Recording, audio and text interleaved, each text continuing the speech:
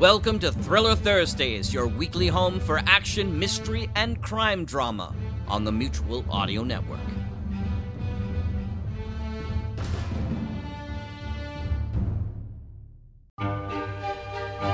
Hi, I'm Rich, and welcome to Thursday Thrillers here on the Mutual Audio Network. Thursday is when we feature detectives, mystery, danger, intrigue, and the macabre. We also have all sorts of other offerings every day of the week, so check out the rest of the lineup to hear the best in modern audio drama. As for today's show, first up is Hawk Chronicles 170, Dinner for Two. The Houston and Queens teams compare notes about Hank's latest cryptic message while Sam dines with Hank to gather intel on his mission. Barnes finally arrives in Cali to formulate a plan to capture Dr. D.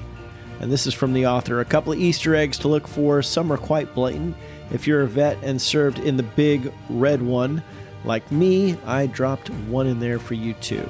After that, you can hear Podcast Playhouse, Richard Wade, U.S. Marshal, Episode 6, In the Oil Fields. 1910 and the New West is dawning, bringing a future of telephones, cars, and a new way of doing. But there still rides a man of the Old West, a lawman out to serve justice to those who need its help and to those who deserve its sharp sword. That lawman is Richard Wade, U.S. Marshal. This time, it's in the oil fields. And finally, LibriVox, The Count of Monte Cristo, Part 4, Conspiracy. The Count of Monte Cristo is an adventure novel that deals with themes of hope, justice, vengeance, mercy, and forgiveness. Alexandre Dumas' celebrated classic continues with Part 4, Conspiracy. So this week, it's all about Easter eggs, lubrication, and classic adventure with a side of conspiracy.